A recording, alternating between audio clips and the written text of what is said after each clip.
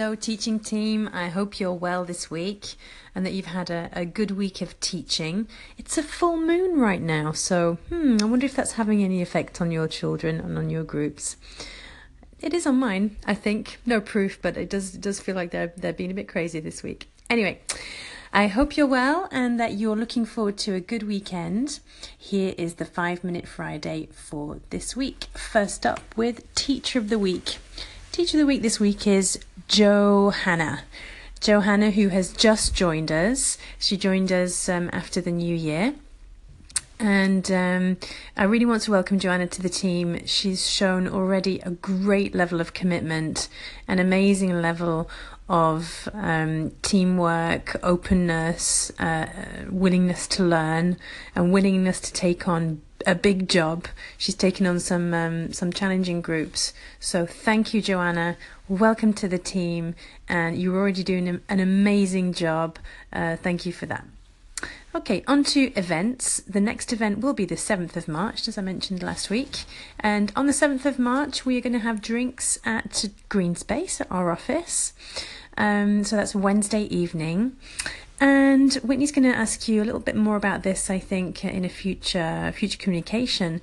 But we're hoping to find some entertainment within the team. Maybe some musicians or singers or writers who would like to read their work to us. Something that you'd like to contribute to the social event. We're really looking out for that for March the 7th, so let us know. Problem solved. A little while back, I said that you were all due Navigo contributions. So you said, okay, yes, please, but you're still waiting for the answer. The answer will come soon. I'm working on that this week, so it will come through in the next few days. Tips of the week. So at the moment, I'm pulling out from things that Laura said. Our last training session, Laura was our consultant who gave us a presentation on managing classes and managing children.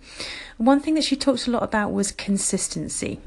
Consistency throughout all aspects of your hour with the kids.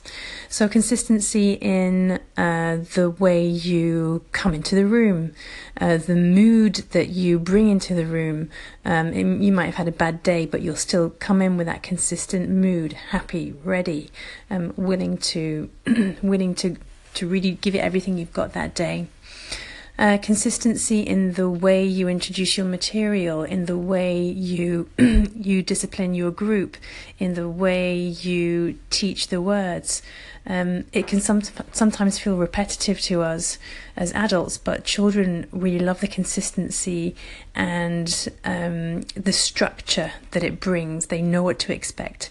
And with all the structure and the consistency of everything they need out of the way, they can start to get on and learn things. They don't have to be concerned about what mood the other teacher is in, how we're going to do a certain game this week, or how we're going to learn certain words this week. If all that is consistent, it sinks into the subconscious, and the conscious mind is ready to rock and roll with the new material. So that's something I'm thinking about a lot this week. Some of my classes are not as consistent as they could be, so I'm making a big effort to introduce a lot more consistency in my work with the kids. Okay, on to the quote of the week this week. The quote of the week is, "Far and away, the best prize that life has to offer is the chance to work hard at work worth doing." Hear, hear. And that's a quote from Theodore Roosevelt. Okay, guys, have a wonderful weekend, and I'm looking forward to catching up with you again next week. Thanks now. Bye-bye.